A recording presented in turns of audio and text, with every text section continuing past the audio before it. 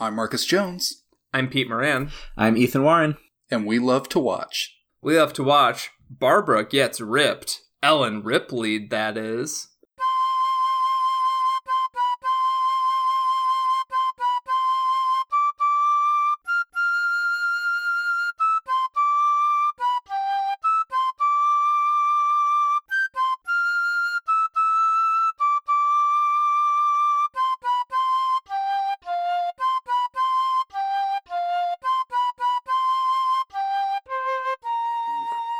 Oof. How do you like it?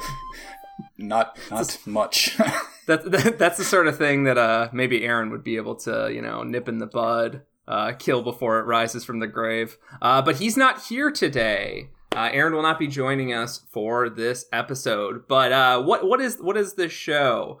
This is We Love to Watch. We're a movie podcast that has themed months. And we're actually kicking off a brand new theme right now for the summer, similar to what we did last summer with our Summer of Lovecraft. And the theme is called Screamakes. So our concept is respected horror remakes. The first entry is arguably a little controversial, but it had a good rep for a really long time. And I remember loving it, so I really vouched for it, really wanted to get it in the month. Aaron wasn't as excited about it. And so, yeah, he's not going to be on this episode. But I decided to have Mark. It felt appropriate if we were going to do Night of the Living Dead to have the guys that helped me record the Night of the Living Dead episode back in 2017, which I re-released last month during Siege Month, so you don't have to go digging all the way back. They helped me talk about Night of the Living Dead and fill in some of that space with Aaron not here because Aaron was sick for the 2017 episode. And we're going to talk about the remake today and how it matches up to the original. So I'm joined today by good friends, smart folks, fellow media maker kind of people, Ethan Warren and Marcus Jones. Hey guys, how you doing? Hey, you said my name. Yeah, you said my name too. It's great to be back with you guys. Reunion ep. Yeah, reunion ep. Doesn't it feel so good? Just us three? I've been longing for it for 3 years now. It's the way it should be. Yeah. It just feels right. When it's right, you know? So you both think that this feels right, like there's nothing missing? No, this feels like a new path forward for the show, and I'm very excited to be part of it. That's what this is? Yeah, well, yeah, I think so. I just wanted to make sure that you guys felt like that was the right thing for the show. Now I'm making some decisions this week on my own. Maybe I'm feeling a little self-conscious. It's just nice to hear that you guys think that what we're doing this week is what the show needs. So, so back in 2017, I had you guys on. We talked about the original Night of the Living Dead, the masterpiece. Ethan, you'd never seen that movie. And I assume you'd never seen the remake either, the 1990 remake directed by Tom Savini. Am I correct there? That's correct. I had not seen this movie until last week, and I long for the time before I had seen it. But we'll get into that later. So real quickly, the goal of this summer for Screamakes is to tackle good horror remakes. And I remember this one being pretty good, like a 4 out of 5 movie. Definitely not better than the original. A few movies we do this summer, I think Aaron and I are going to make the argument. We're going to make the argument that this remake actually surpasses the original. I don't think a soul on earth would say that the Night of the Living Dead remake surpasses the original, even people involved in it.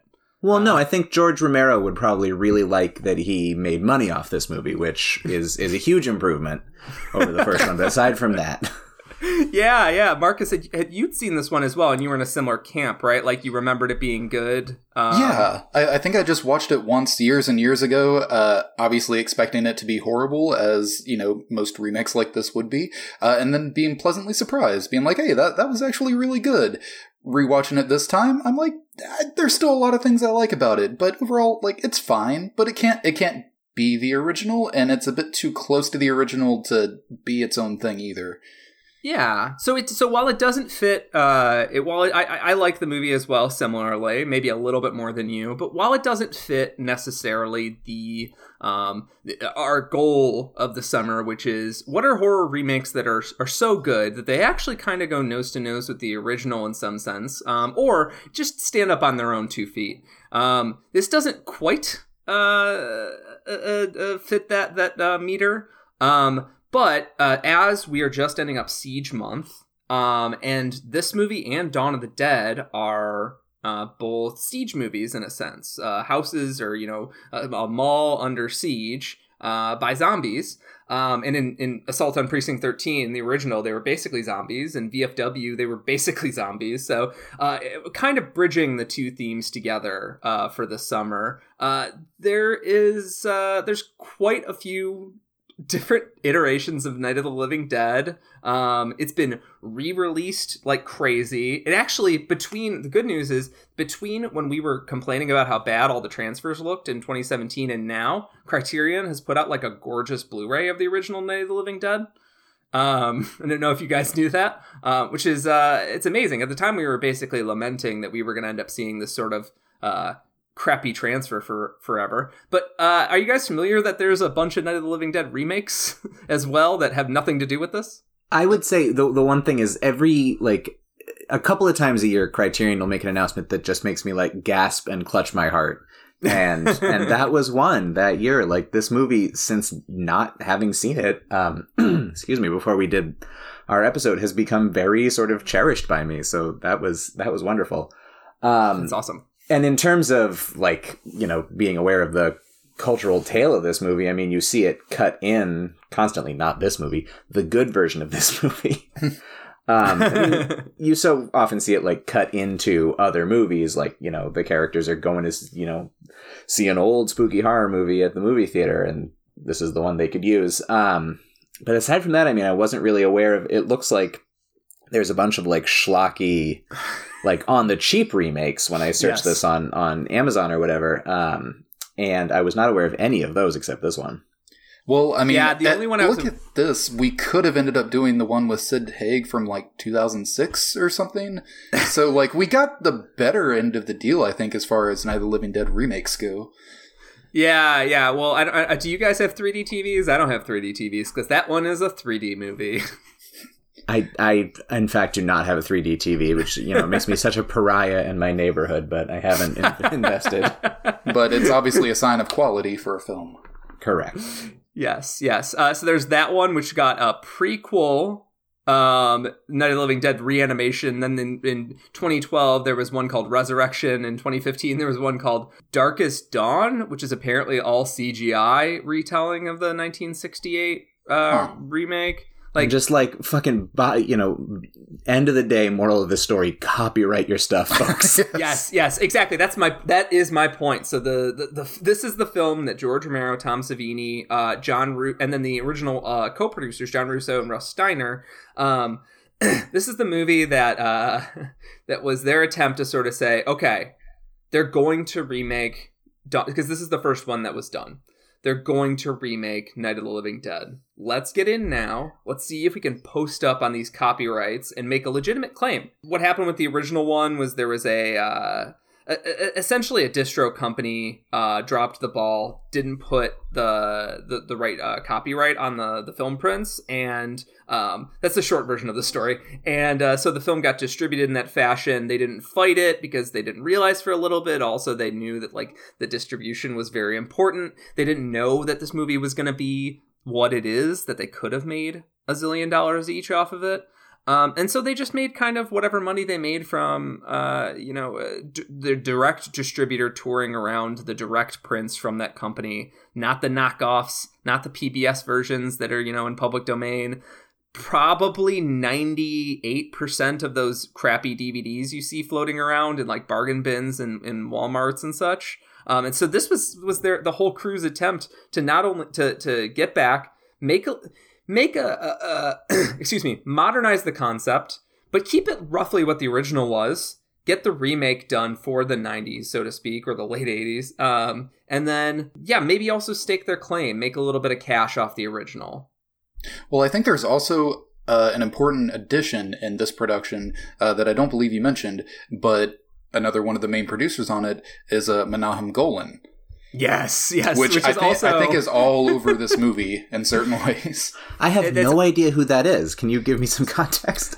Oh yes, have you heard of Cannon Films? Golan Globus? I have. Oh, yeah, of course. He's one of the two producer cousins from that did Cannon Films throughout the 80s and 90s.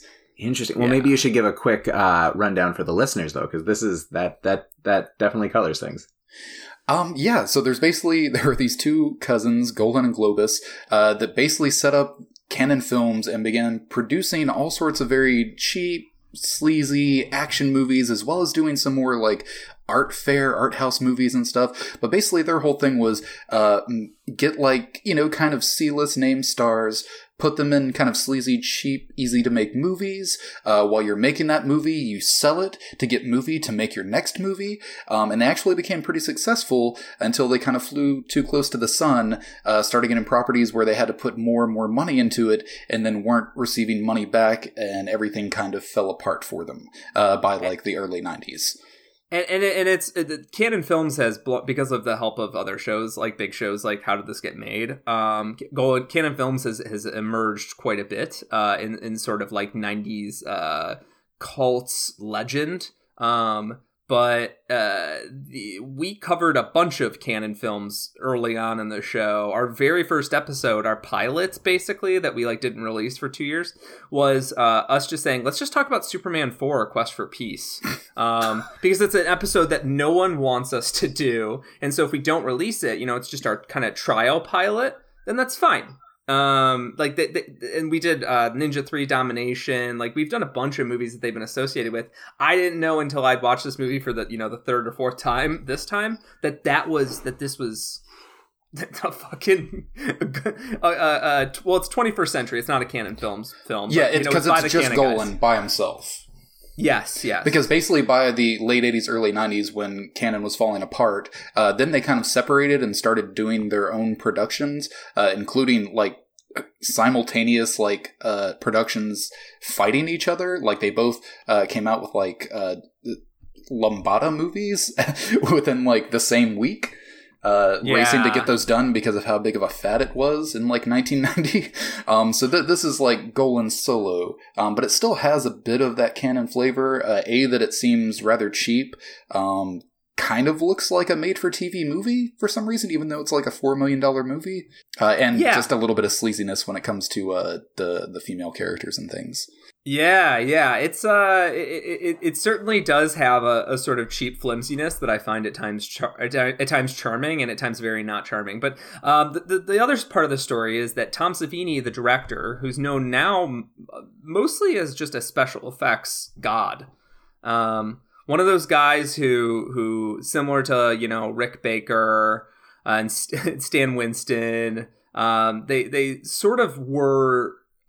You look back at their catalog and you're like, wait, weren't there 1,000 horror dudes making these movies? No, actually, Tom Savini 5 dudes. Tom Savini was working heavily. He had a ton of and not to take away credit from his apprentices and the fact that they all kind of started shops, so to speak. Tom Savini was working heavily and did the special effects on tons and tons of horror movies. And the most notable probably is that he did the special effects on Dawn of the Dead and Day of the Dead. Here, and he had already been buddies with George Romero, and he also did the special effects on Martin, but he was buddies with George Romero when he was making Night of the Living Dead, and he was set to work on the special effects or work on the production in some manner. I mean, they sort of set up he was going to do special effects. He was a kid. He might have been doing something else.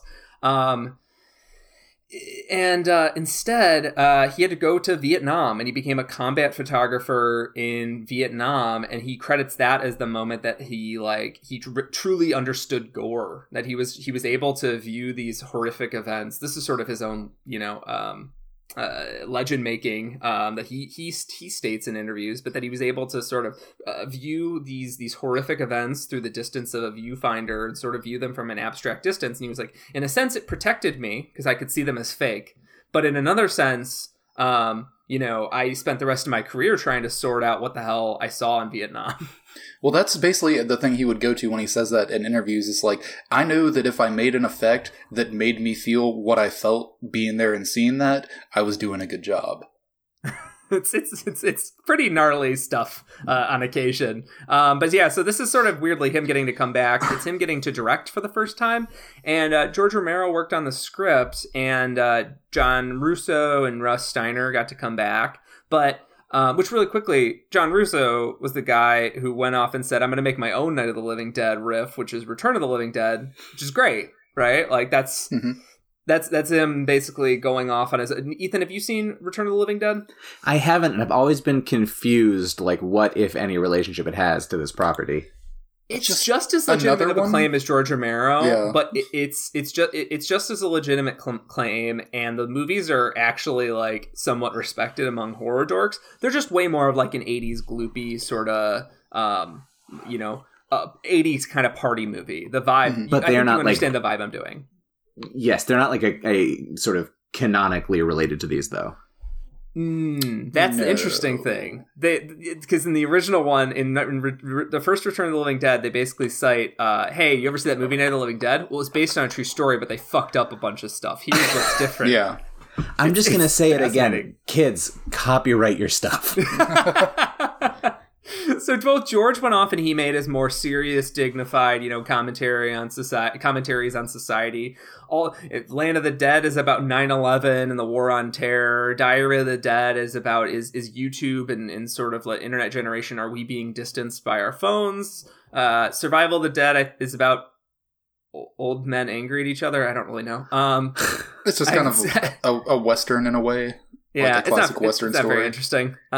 It's a very sleepy kind of zombie movie. The point I was making is that like both these guys kind of went off on their own directions and then rejoined in 1990, and then Tom Savini sort of continued with George in 1990, and they got here. George worked on the script, and then George was fucking so popular in the 90s. He was so hot. Like I have a copy of I don't know if it's The Shining or one of those big like trade paperbacks for Stephen King, and it says in like the back page, like, coming soon, George Romero's The Stand. Dude, I had the same book, and it was always so tantalizing, and it still breaks my heart that we never got to see that. We got the very milquetoast the Mick Garris version.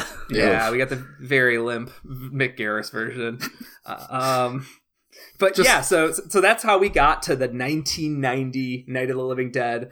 Golan was game, Romero was game, everybody was game, and then when they got to set, Savini got jerked around by the producers, cut his budget, would mess with his sort of his ability to edit with the film, and it sounds like it helped ruin the relationships of a lot of the folks still remaining, except for Savini and George are still buds after this. Yeah, well, and that's the thing too, is that even though George he was there in some capacity and worked on the script and everything, he wasn't so much there backing Savini when the movie was being made. So as a first-time director, Savini did kind of like just have to take what was given to him, especially by a producer like Golan. So yeah, not a very big budget. Even in interviews said like he's kind of come around on the film a bit, but he really didn't like talking about it anything for a long time, because he said he maybe got like 30 to 40% of what he actually was trying to do done in the movie, and then the rest he just kind of had to take what was given and roll with the production on it. Yeah, and so that's, I think we sort of laid the groundwork here and the generalities. Ethan, I understand you have a game for us. Oh, I do. Last time we did a Night of the Living Dead episode, I did a zombie-based quiz, and I feel like I kind of, I squeezed all the juice out of that one. So this time, I have prepared for you a little quiz on remakes. Cool. Perfect. You're kicking off the month strong, buddy. That was my thought, and my goal this time was to maybe not make the quiz impossible. But actually, it was so enjoyable. Yeah. It was so fun because Marcus and I would narrow it down. You had like 4 multiple choices, and Marcus and I would narrow it down to 2, and then we'd always choose the opposite of the correct one. But we'd had it down to the 2. Like we knew of 2 of them, and 2 of them we knew it had to be one of. But yeah, we'd always guess the wrong one. But it was so much fun.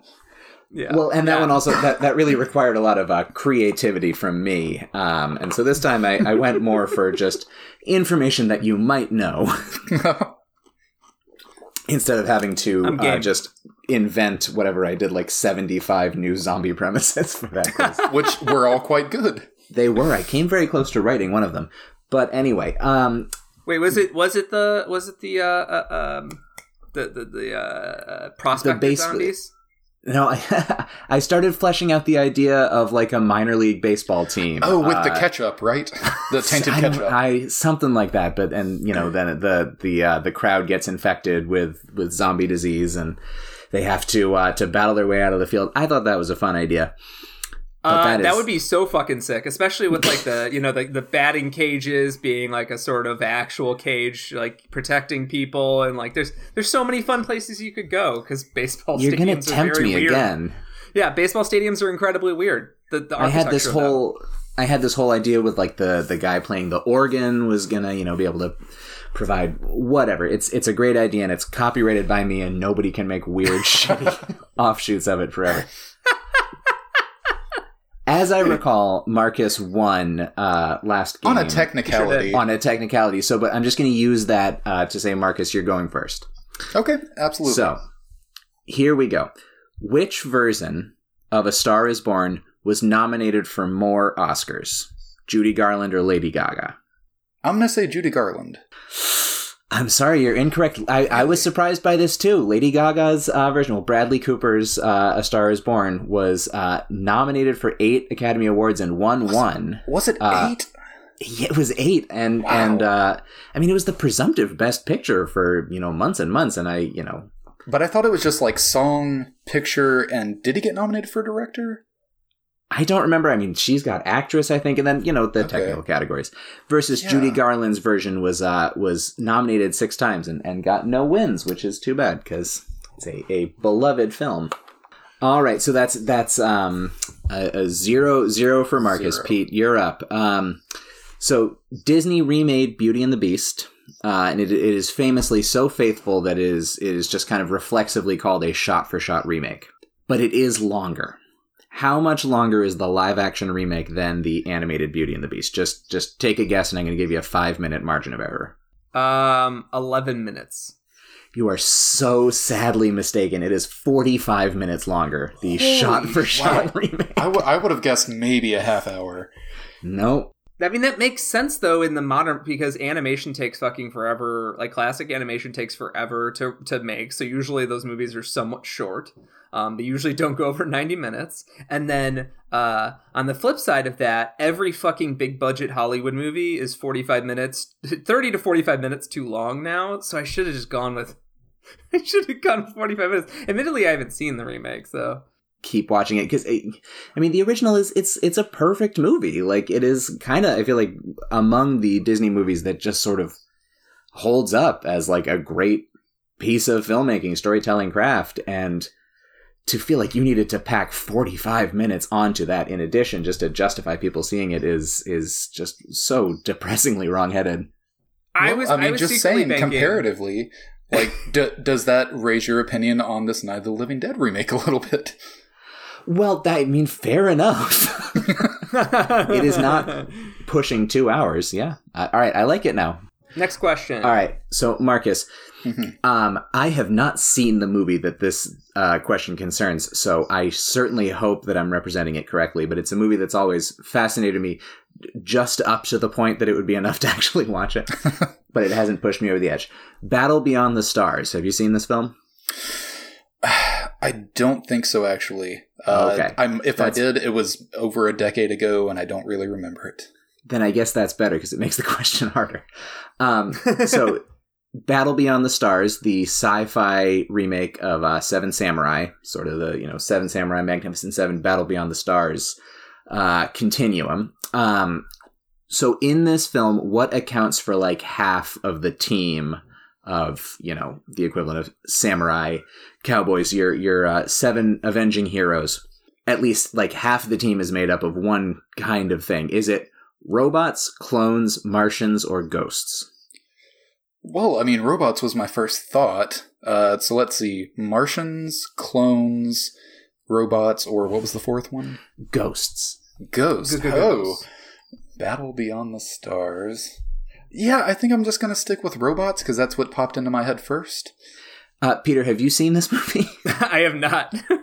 All right, so whatever. If it's whatever Ghost, I will say, watch it. We could just get away with it. Apparently, it's clones.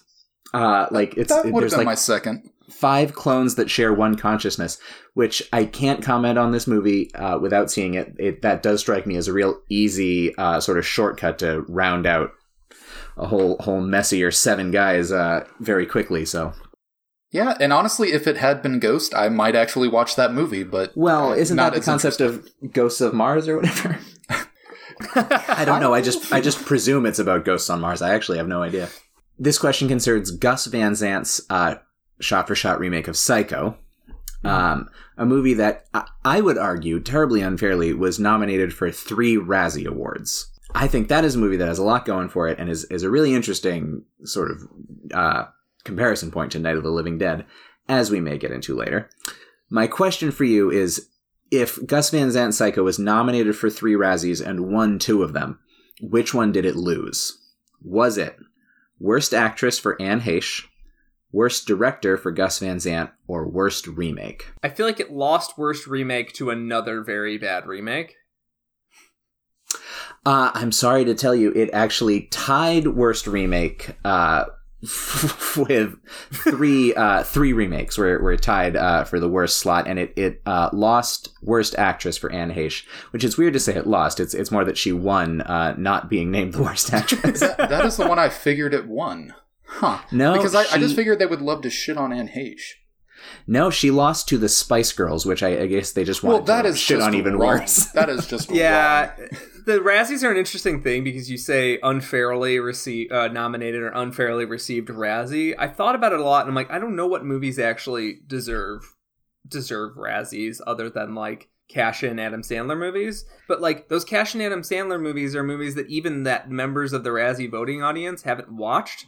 So it's like, it's just this big old circle jerk about what's the worst movie of the year. And like, it's such a pointless contest. But I do like the idea that like, Anne Heche just skirted by just the nick of time because of the Spice Girls. Thank goodness. I will ask you, Ethan, did you know what the other 2 movies were that it tied with for worst remake? I do. I can tell you that. I figured one was maybe Lost in Space.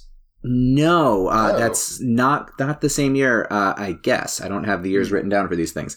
But it was not nominated that year, and it clearly would have been, because that's not a good movie. My take on the Razzies is that they are just the most mean-spirited and useless and just awful practice. Yeah. But they serve as sort of a fascinating, just like any weird like Teen Choice Awards or whatever, MTV, movie awards. They become very quickly this fascinating time capsule of like random cultural detritus of a year. So, for example, we can say that Gus Van Sant won Worst Director, beating out the future Criterion Collection choice Michael Bay for Armageddon.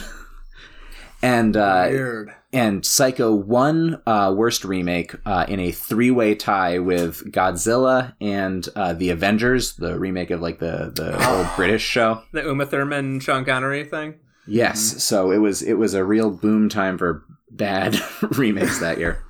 All right, last question. So Marcus, yes, you are still the de facto champion because we are still it's still because 0-0. we are horrible at your games. I don't know whose fault that is.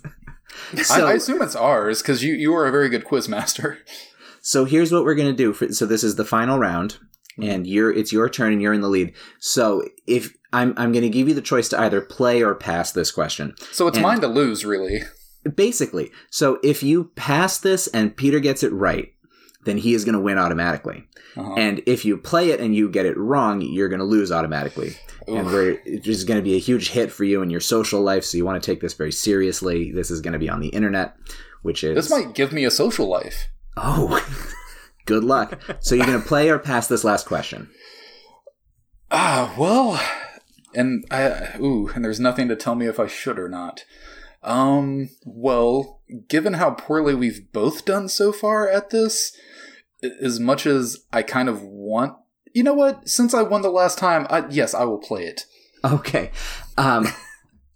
Let's just see how this goes. I feel like this question might be easier than the others, but we'll see.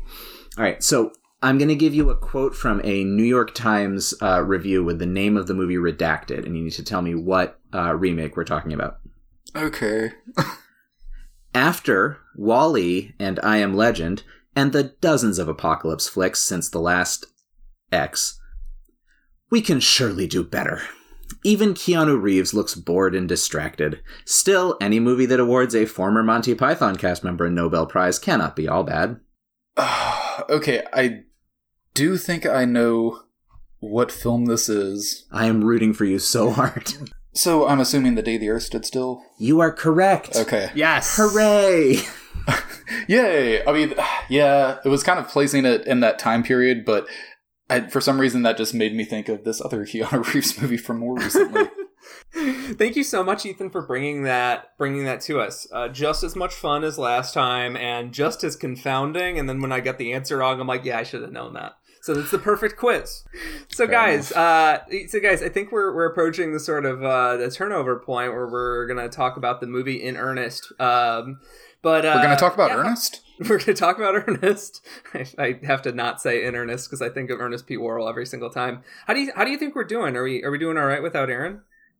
I mean, honestly, think about the last episode, and now it's just the chemistry flows. Everything just flows smoothly. Yeah. No, I mean, I really think together. there's a real like electricity in the air with this, and I really think we should be chasing this high. Yeah, I'm with you guys. I'm with you for your idea to do this. Yeah, of course. Which, by the way, so I got excited of this whole idea of like, hey guys, let's do a reunion up. We did this a couple of years ago. It'll be fun. Yeah, Aaron, the boys Aaron are back in town.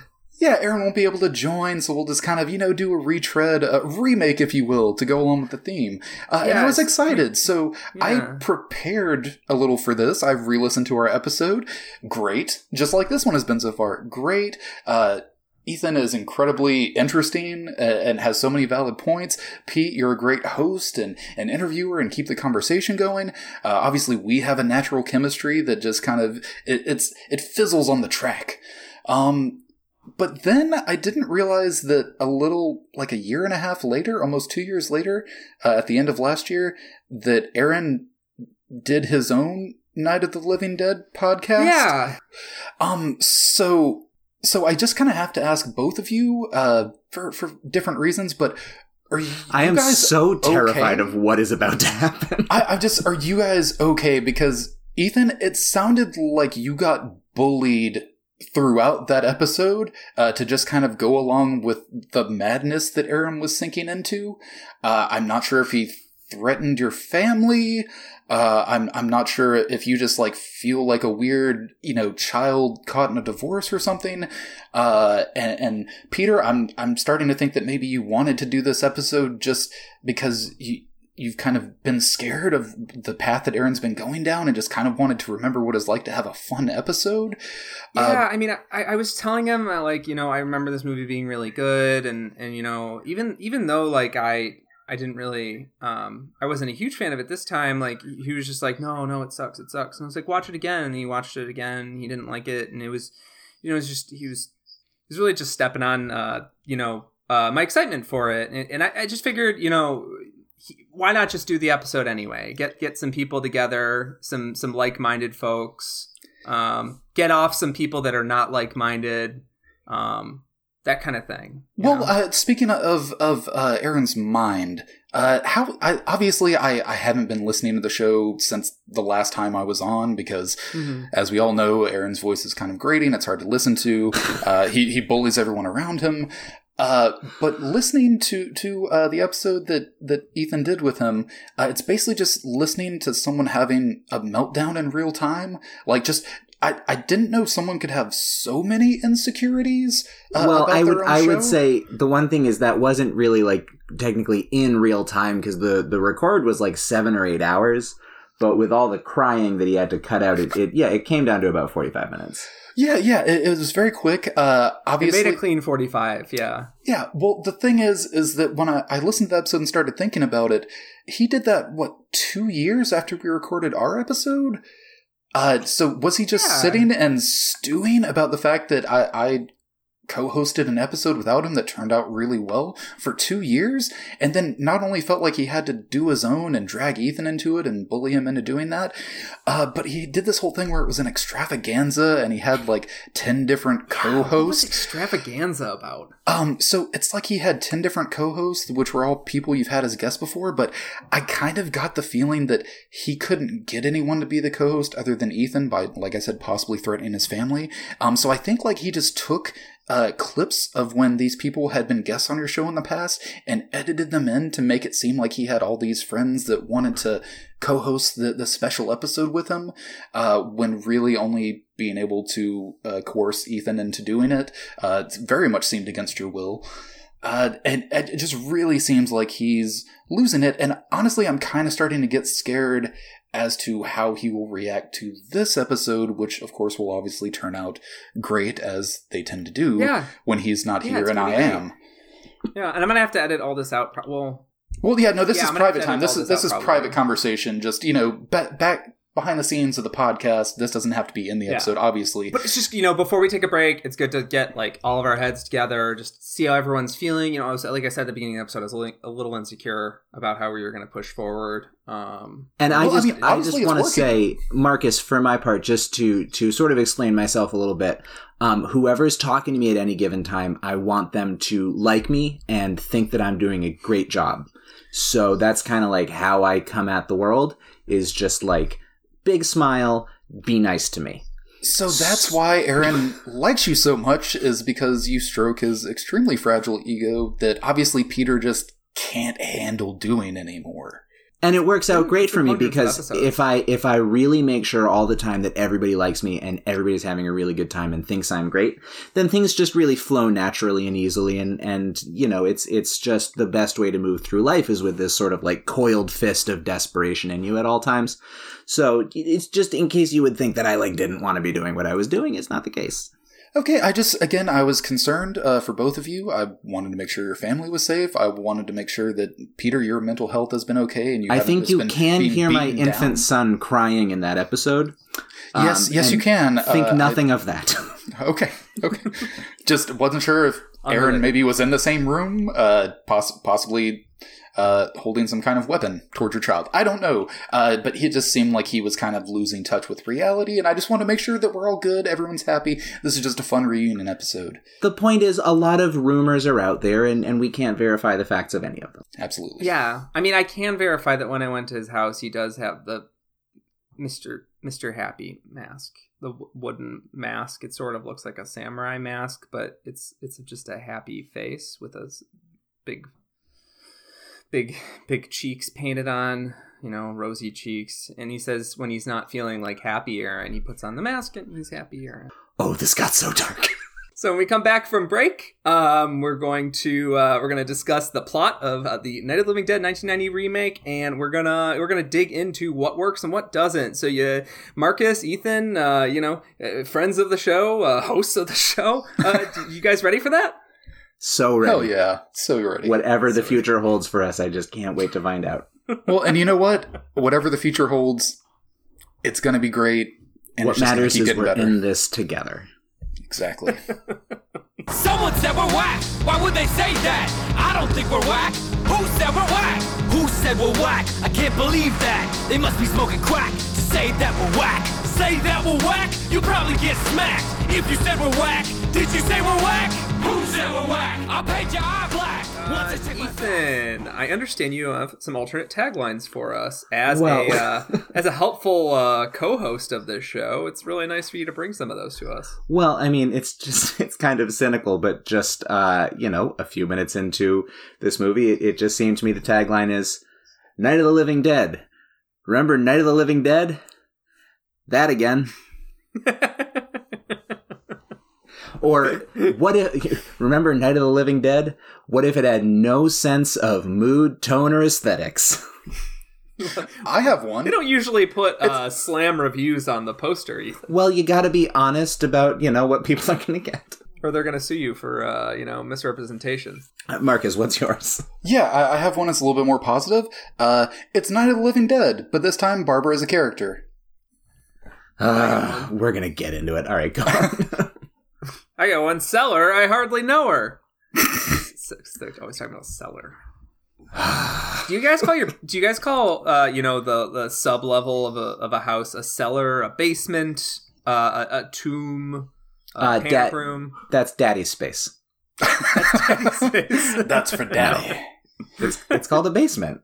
I think it depends on what condition it's in and what it contains. Because mostly, it would be a basement. But, if it's mostly like wood and dirt, that's more of a cellar. Yeah, but and also, like, obviously a fruit cellar would presumably have some sort of fruit in it. This is why people mash the download button on the Night of the Living Dead episode.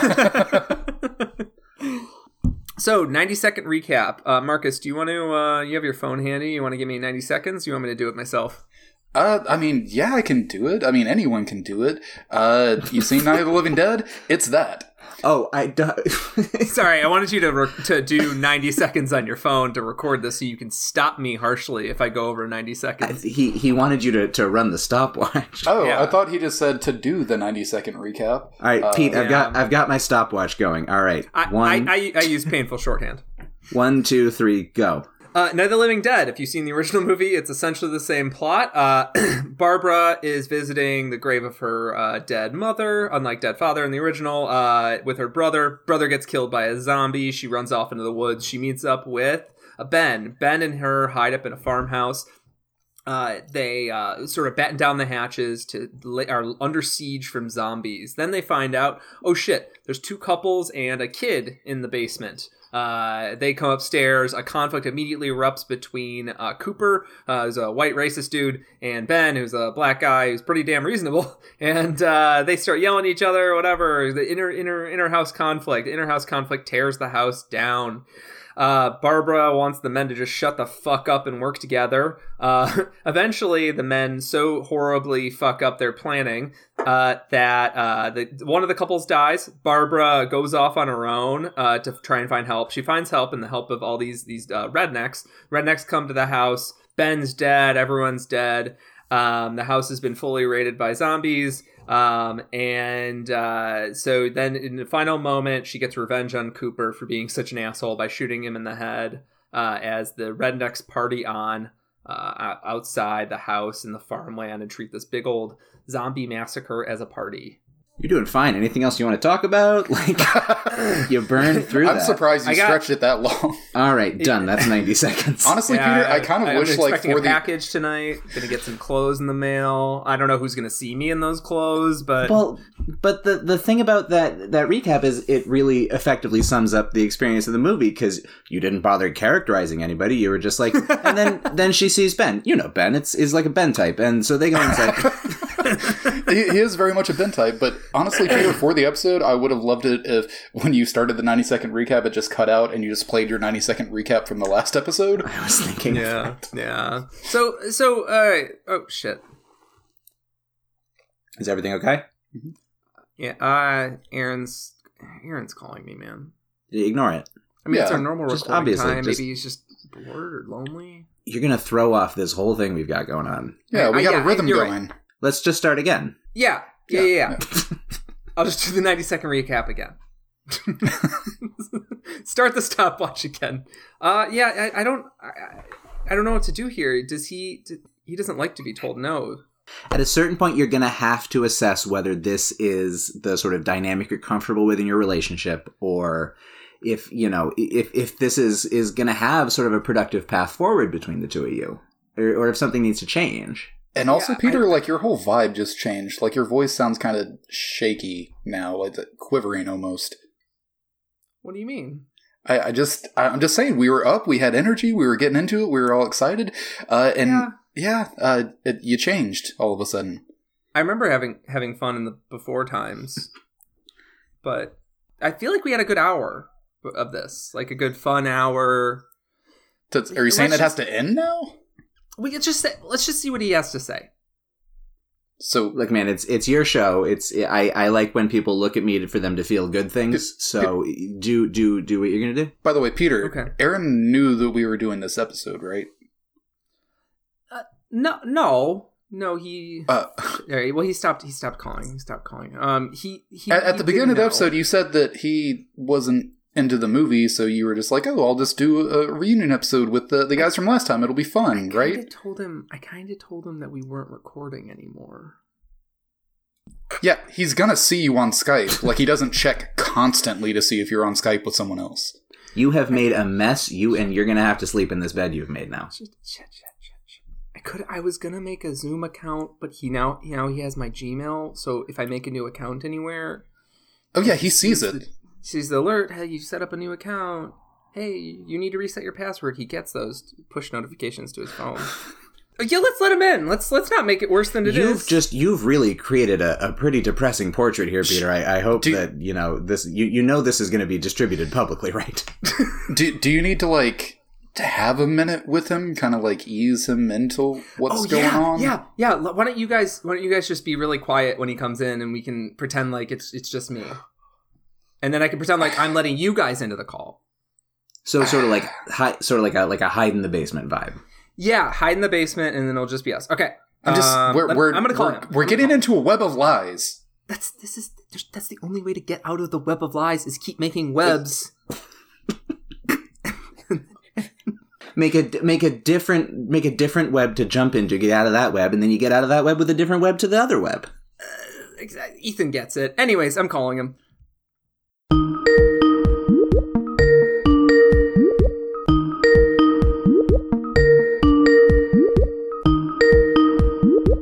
Hey, Aaron. Hey, how you doing, man? Hey, yeah, I tried to call a couple times. Yeah, sorry, I was... 7 or 8. You know me, long bathroom breaks. Yeah, but it said you were on a call. I thought we had talked about, under most circumstances, we're Skype buddies. We're Skype partners. It's part of our podcast. If you're going to be on a call, even if it's not We Love to Watch related, just let me know. Yeah, the two Skyperoos. No, I wasn't. I was. I just got off a call with some my parents, my dad's, and they got off. I mean, I have their number. Why wouldn't you just call them on the phone? I call them on the phone. Check up. See what they're doing. I just want to make sure they didn't get any older. Why would you call them on Skype? You guys both have Apples. You have FaceTime. Anyways, what if you got done with your parents on your Skype call? I know we decided not to record Night of the Living Dead tonight, but it's Tuesday. It's the night we normally record. We have a couple other movies banked. We're kind of getting ahead of stuff. So you wanna record something else? I mean, you'll get to talk 33% less because of the demerits that you've earned from talking on Skype without me, but you can still participate in some capacity. Yeah, so I actually I figured Marcus and Ethan and I they wanted to talk about Night of the Living Dead, and I figured if you've seen the movie now, so you can talk about it some, and let me just call them. Let me just call them and see if they're available. Is that okay? Why would we call them? First of all, I've told you no more Marcus on the show. Been very clear. Very, very clear. And Ethan, most of the booking that I do with Ethan is done through single chats after that last time. So he probably won't even answer your messages. I mean, he loves you. He's a big fan of the show. But yeah, let's call Ethan only from my phone. Hold on. Looks like he's online too. That's kind of weird. I keep getting a busy signal. Hello! I'm on the call now. For the first time I'm here tonight. Hi, guys. That's Ethan. First time that he's in the chat. I mean, that's definitely that's how Ethan. I talk. I mean, Ethan, if anyone knows how you talk, it's me. I've taken all your voice recordings and sent them through a lot of different computers and psychoanalysis, and. So yeah, I know how you talk, which is why I'm a little concerned about your tone right now, based on all that. Hey, how's it going, man? Well, it's going good. That's good. Let's build off this energy. So good, yeah. Well, it's good. Okay, yeah, no, it's good. I told Peter specifically that I didn't want to talk about Night of the Living Dead because we're doing good horror remakes, and I didn't really. Oh, like I'm on the same page with you, man. Yeah, bad. Why'd you picture. Watch it? Oh, fun reasons. Do you watch it often?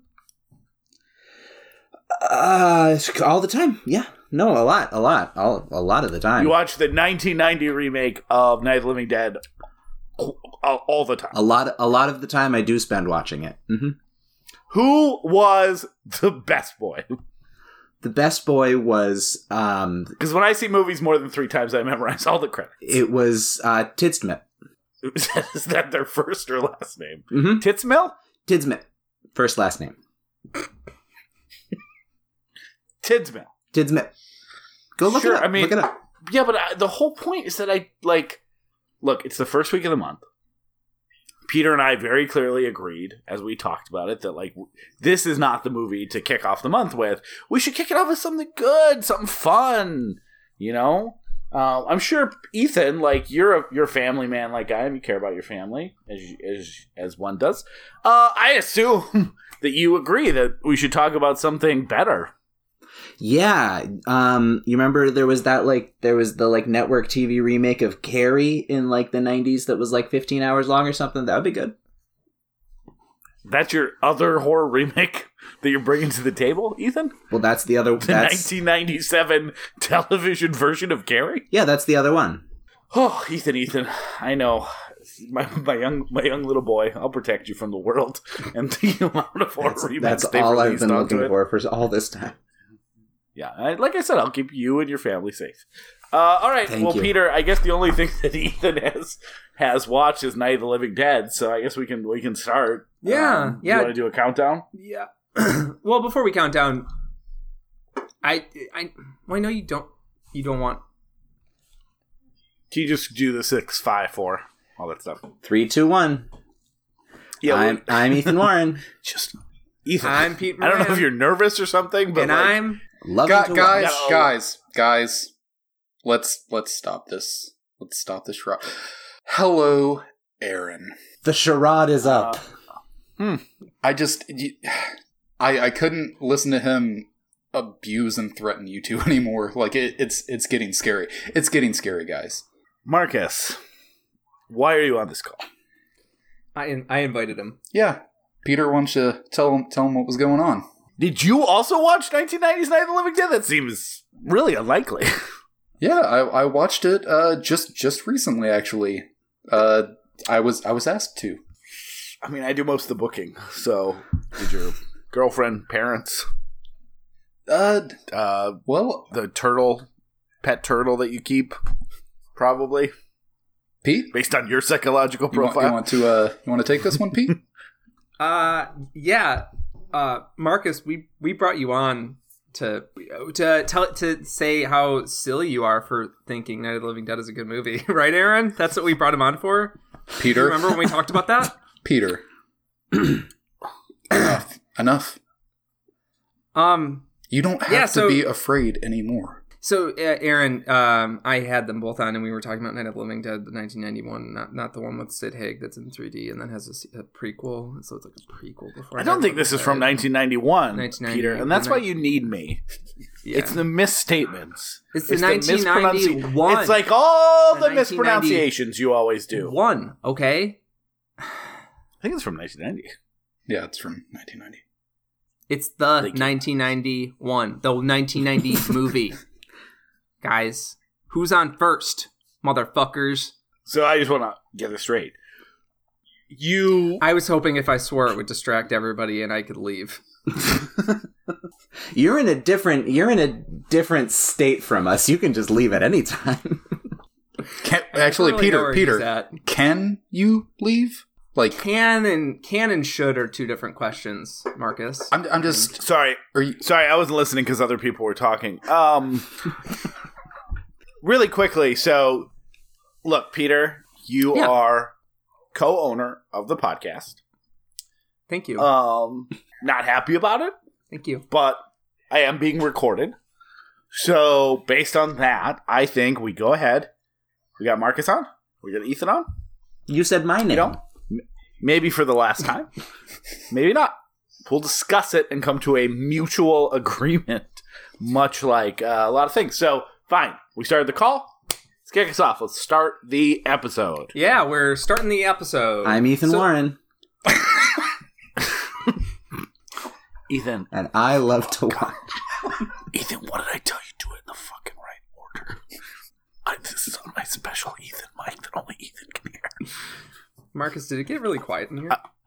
I've left it active since we recorded that other episode. Vibes changing. So are you gonna do the countdown to start the episode? All right, let's do like Ethan's a great game master. We can do a game. Yeah, we can do all that stuff. We'll count down from 38, and when I get to 3, we all count down together. I mean, normally I would say that's ridiculous, but you changed it from beeps, and now you're just adding more numbers. You do whatever you want with the count. I told you, pre-show, you own it. All right, you guys ready? I owe post-endurance. 38, 37, 36. I can't do this anymore, Aaron. I can't go beyond 35. I don't know what happens after that. We already did the first half of this episode, okay? We already did it. So the first half, that means probably you're thinking about taking a break. I already went to the bathroom too, actually. And Ethan did too. Ethan, which one did you do? Wait a second. You're telling me you went to the bathroom without texting me while I was probably also going to the bathroom about how this peach turned into a poop? Is that what you're telling me? Yeah, I'm saying that we were both looking up at the same stars, but I was looking at better stars than you were. Such a fucking California answer. You probably got a starry bathroom. Stars up everywhere. Oh, I'm from San Diego. Stars in my bathroom.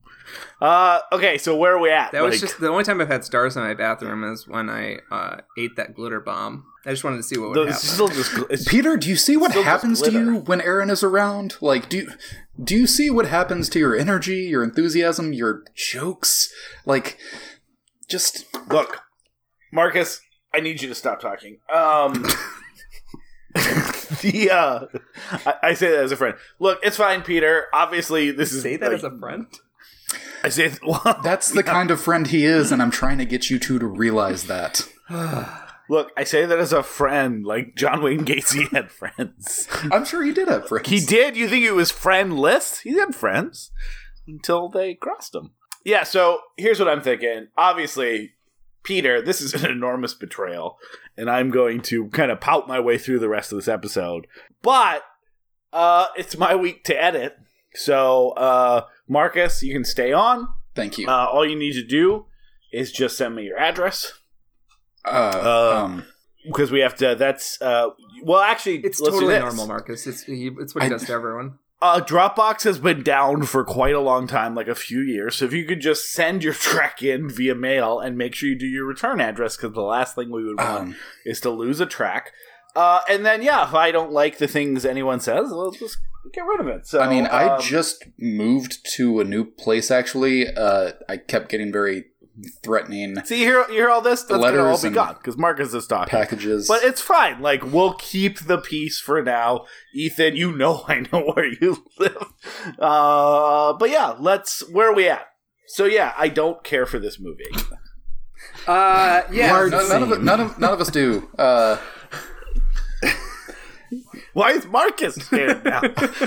Are we gonna do like a power ranking? This is like Middleditch and Schwartz, where you guys constantly rotate characters. So let me tell you what I like about. Figure out how scared you are of me and stick to it.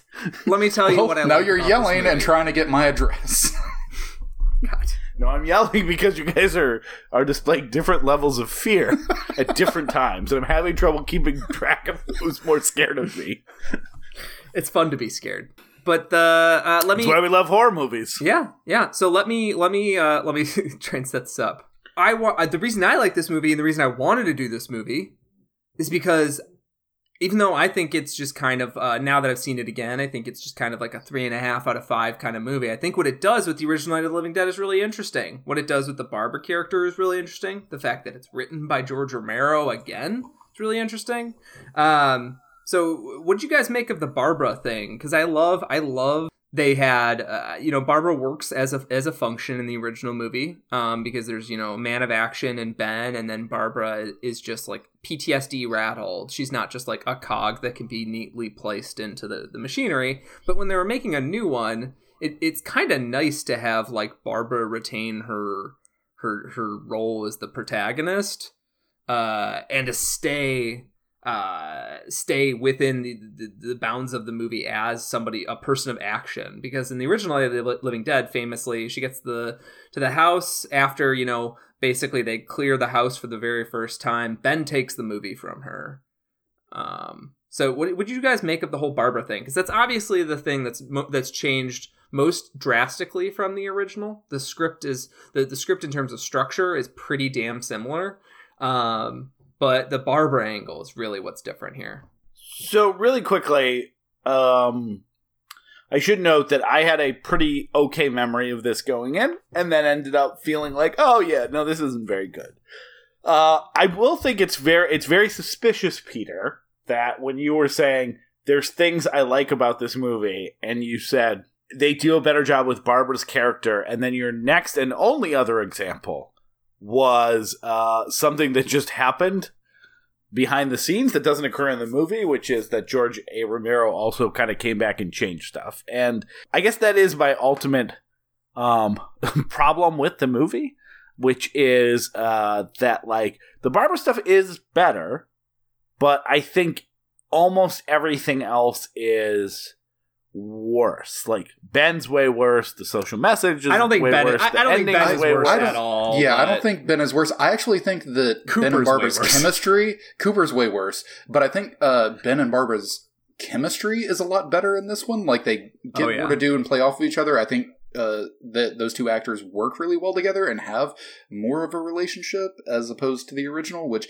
again, I love both those actors as well, but I think, like, as characters, there's a bit more going on between them and a bit more for them to play around with in the movie. Ethan, please back me up on my secret special microphone that only talks to you. Okay. I mean, I have a perspective on the Barbara thing, but it's kind of like it connects to kind of my overarching just perspective on this whole project. You say, like, what do you think of the, like, Barbara being turned into a more active protagonist and ending up, you know, she has a character arc and a trajectory that is interesting. And my whole response is like, okay, like that's not something that really bothered me about the first movie, that Barbara kind of drifts away. It is even kind of something I like about that movie is how sort of weird and it kind of has a protagonist switch. Yeah, and it's got this weird sort of shambling structure to it. And this is I was bothered by a lot of the changes as I was watching them happen, and then you sit with them for a few minutes and you think, okay, that, like, works, with quotes around it. This is now a story that, quotes around it, works better than the previous version, but in the bargain, you've lost everything that I love about the previous version, which was so much about the aesthetics of it. And this is just a movie with no aesthetic sensibility to it from my perspective. And that was just a sadness to me. Like, I don't need Barbara to be an action hero, I guess. And if that's your significant innovation, keep it. Well, so yeah, and Ethan, thank you for saying that, even though I don't know whether you agree with it or not. I do agree with my Thank you for having thoughts. my back. I don't know how much to keep this going with legitimate discussion of the It's really hard to segue back from, isn't it? Really, really quickly. Because I don't want to move past the Tony Todd part, because I love Tony Todd. I do think they make Ben worse, and I do think that they make... and I think they make a lot of characters worse. Like, this movie's move, which is a very 90s thing compared to 60s, is like, hey, what if everyone just, like, shows how intense the situation is by, I don't know, yelling constantly? So Tony Todd is constantly in this, like, heightened, like, Janet, what is... It's just... And but it's that's like, how everyone is in the original, too. Like, everyone in the... I don't think so. I just rewatched the intensity, original. right? Like, Tony Todd's intensity, I think, really works in this movie because he has, like, a human grounded intensity and a yelling. But Tom Towles, who plays Cooper, who's an actor I like in other movies, he's a good sort of, character actor, tough guy. He's in, like, Henry, Portrait of a Serial Killer and stuff. He plays good performances, but he's really he's the rotten core of this movie. His performance, he is what you're talking about, Aaron. He is, like, I think I'm talking about crazy. Tony Todd too. And I don't think Tony Todd is that way at all. I think Tony Todd has a very relatable, very human sort of reaction to stuff, which is like, people are yelling, I'm going to yell, but he's yelling not like he's in a stage production and he needs to be as loud as possible so he reaches the people in the back. He's yelling, he's like, this is literally the only way my voice is going to get heard. Tom Towles is yelling like he's in like this like, he's like, I need everyone to know I'm an asshole and I need them to know right now. Well, and that's the thing, it's basically those three main characters. No, because the two younger kids too, like, but they're nothing they in the basically original take the either, barber. really. Yeah, I know, but it's like their only move is just yelling and screaming, and it makes this like louder. So really quick, just because like my thesis on this movie, and I think this actually works for a thesis for the month, and since I was very meanly not given the opportunity to say it early because I wasn't invited, I will just say that my take on this is that, like, and the reason that Peter and I, when we were still friends, wanted to do this month was because that there is a lot of horror remakes of, like, classic horror movies. And some of those classic horror movies, we're going to do The Blob. I think the original Blob is a huge piece of shit. That's my take on the original Blob. It's not very good. I like seeing Steve McQueen. There's some nice special effects. It is like the longest 90 minutes I've ever seen in my entire life. The 80s remake is so much better in every possible way. But I do think if you're talking, like, if you go through like classic monster cinema, 1957's Blob is going to get talked about, and 1988's Blob might be if you're in a super culty book, but not in like a mainstream perspective. So obviously you can improve on quote unquote classic horror, but I also think that you can make legitimately entertaining movies out of perfect horror films. Like The Thing, which we're not doing this month, is a really good example of a perfect horror film that the remake of that, I think, is the remake slash prequel, but it's really a remake. Like, I think that is a 3.5 star movie that makes that its hook of being a prequel and showing what happens to the Norwegians and some other stuff make that a compelling movie, and then adding some twists on the formula that we know. And then there's some remakes that we're going to talk about this month that widely diverge from their source material enough to at least give you like, hey, it's giving me something new. The problem I have with Night of the Living Dead is that it basically is a perfect movie. I don't think most people on podcast or listening would say like, hey, Night of the Living Dead, 5-star movie. It blew me away when I first saw it about like 10, 15 years ago, and I wasn't expecting to be blown away by a black and white movie. I think when it settles into its gore and scare moments, the last 20 minutes, it is truly shocking to this day because you just don't expect that. The black and white, we've talked about that before on the show, lures you into a false sense of security, and Night of the Living Dead splashed that all over. It has an amazing ending, all that kind of stuff. Like, it is perfect in most ways, I think. And so to make a remake that, even though it was written by George Romero, that whittles down a lot of those edges, and then like for its like changes, it's like, what if killing Ben is actually the right thing for everyone to do in that moment because he's a zombie? And what if Barbara becomes a badass, but then doesn't change enough to like say, now we're commenting on the 90s, or now we're changing the structure enough? It like just, what ends up happening is that it's the same movie with slightly worse decisions, or big terrible decisions, in my opinion. So like, if it would have gone much different, and I'm sure you guys didn't talk about some of the other remakes that we've never seen, but if it would have taken it in a different direction or really tried to subvert it, or been like, we need, in the same way that the Night of the Living Dead of the 60s was talking about racism and a lot of other stuff, we need to talk about the issues of the 90s. And I think that would have been more compelling, and maybe if we saw Tom Savini's original vision, that would have done. So, sorry, that is my longish, I don't know why I said sorry. That doesn't fit with everything else I was saying earlier. Scratch that. I'm not sorry. I'm happy if you guys were annoyed by that. But I do think that is like where I'm coming from when it comes to this movie, and like why, in my opinion, that my personal opinion, that this doesn't quite work for that kind of like a horror remake that is worth watching in its own capacity, as opposed to this, where honestly, if anyone was like, should I check out the 1991, I would be like, the only reason I would ever recommend this to someone is like, oh, will you have a visceral hate towards black and white films but want to get the story so you can watch Dawn of the Dead? Yeah, I guess, sure, watch this one. That is the exact reason to watch this movie, is if you just cannot stand the idea of watching a movie that's in black and white. So guys, honestly, I'm not really going to overly defend this movie because you both bring up a lot of good, valid points in it. Yeah, I mean, it is... And because I'll edit you out. And of course that as well. But yeah, I know Romero came back to write it. It was just kind of like an updated version. Obviously wasn't saying as much, but was just kind of doing another version of it. I do kind of have a question in thinking about it, though, because as a Tom Savini movie, or movie with Tom Savini effects, this is actually pretty tame compared to a lot of his work. There's not a whole lot of, like, really great special effects work going on in here. I'm not sure if that's so much that he didn't have the budget or time to do some of that stuff, or if he was just trying to tame it down and just do a more straightforward film. Do you think it would have been more interesting or better if Tom Savini had kind of gone full, like, balls to the wall or more crazy with the effects, or taken it to a more gory side as opposed to just doing more of a straight up shot-for-shot remake? Let me answer that question, sort of also give my overall thesis on why I think this movie is still interesting today. Ethan mentioned that the photography is ugly, and while I don't agree, it's kind of made for TV movie.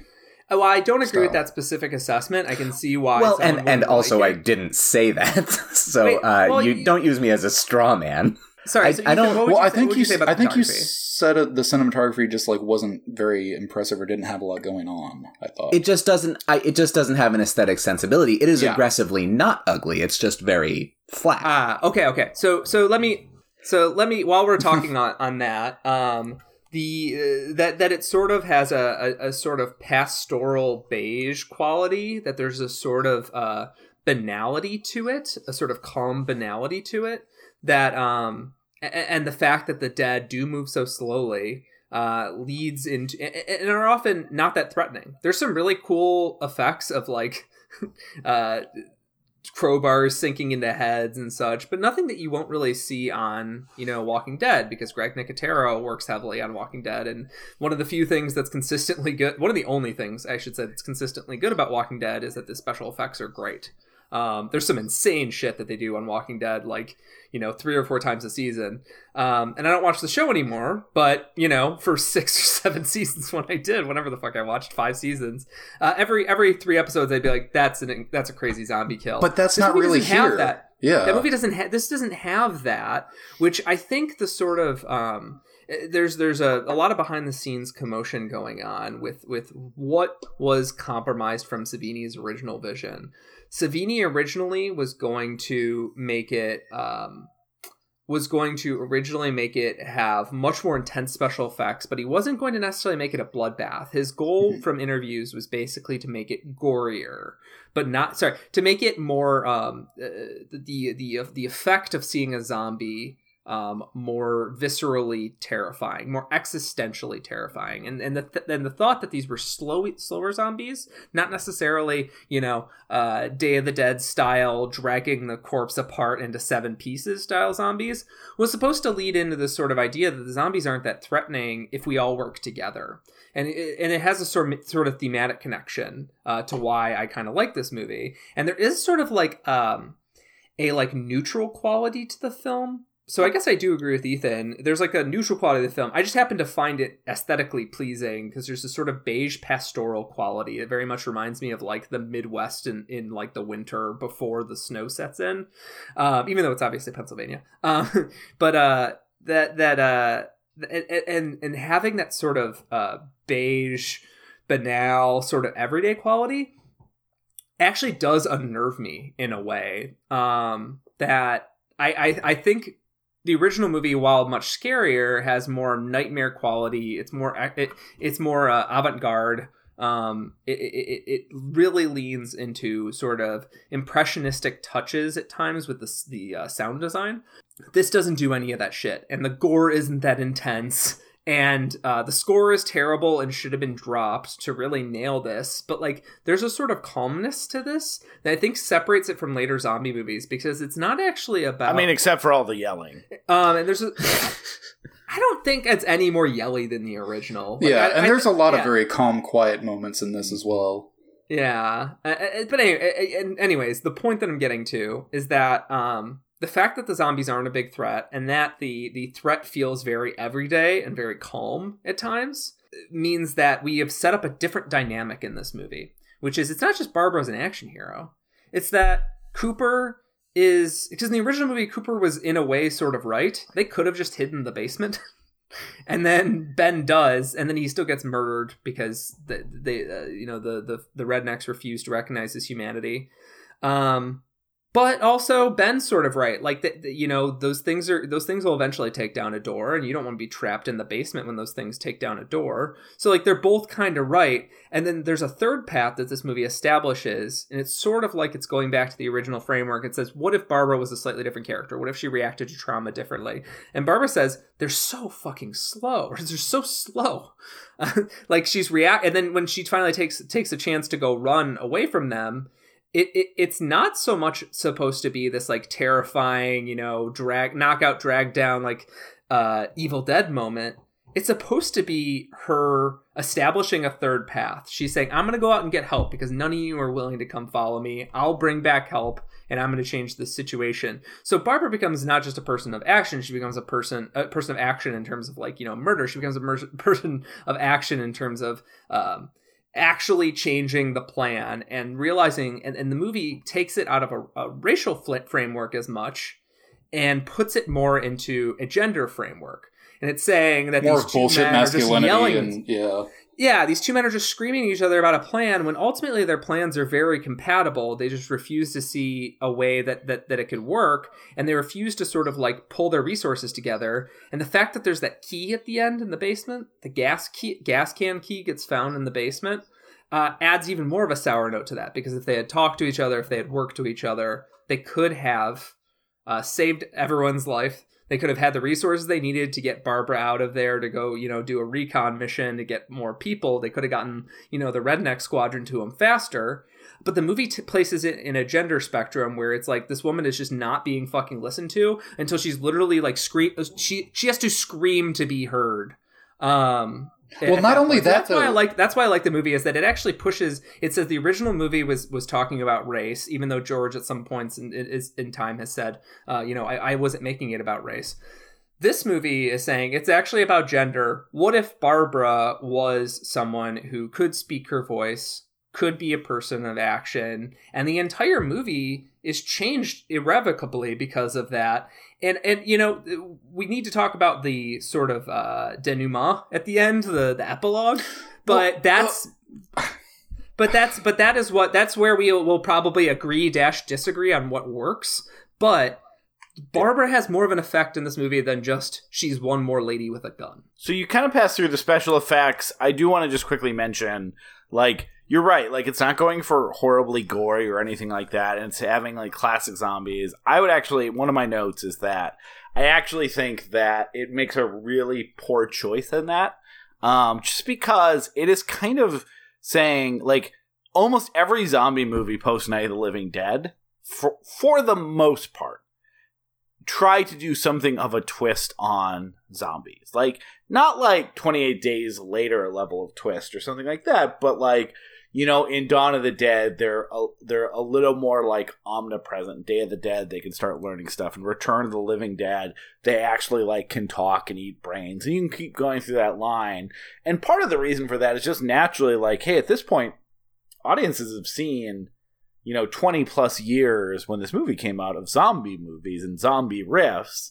At a minimum, it feels like you need to go like the Italian route and go like with a ton of gore. And I do think that just by like returning to like, for the most part, singly placed zombies without much to say about the zombies or like a way to surprise the audience, I think on a pure like visceral or like horror level, I think the movie probably felt, and I guess contemporary reviews back this up, a little bit boring to people at the time.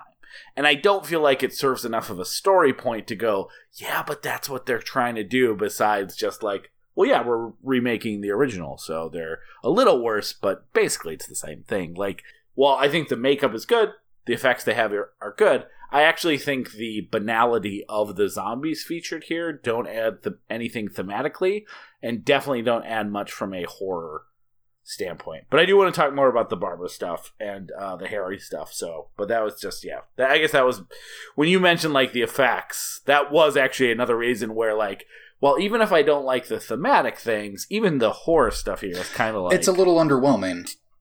Yeah, but piggybacking off of what Peter said, and I think that they probably could have gone balls to the walls, but it would have contrasted with I think if they had made the zombies too scary, in a sense, like Barbara's the moment where Barbara says, "Fuck, we can just walk right through them if we work together," or if someone just goes alone and fast. That sort of moment, that realization.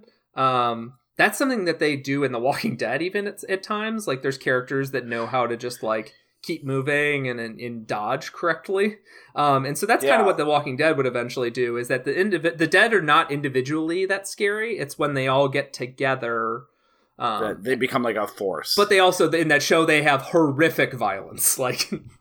faces getting chewed off. Ethan, though, like, I honestly believe, so there's that scene in Night of the Living Dead where all of a sudden they kind of get the lookout, the original Night of the Living Dead, where they kind of look out, they see that there's, like, 20 zombies, and they, like, notice someone eating the intestines, and then that's, like, I forget if it's right after or right before the scene of the daughter jumping up and, like, oh, shit, like, there's a kid who just killed, her mom and stuff like that.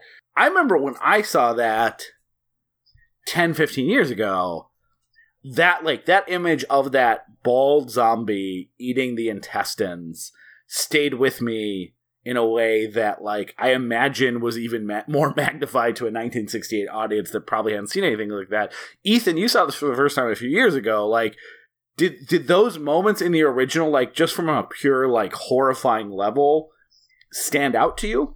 Here's kind of one of my big things with this, the contrast of these two movies is it has made me aware of how much of my sort of enjoyment of a movie can be so impacted by like extra textual factors.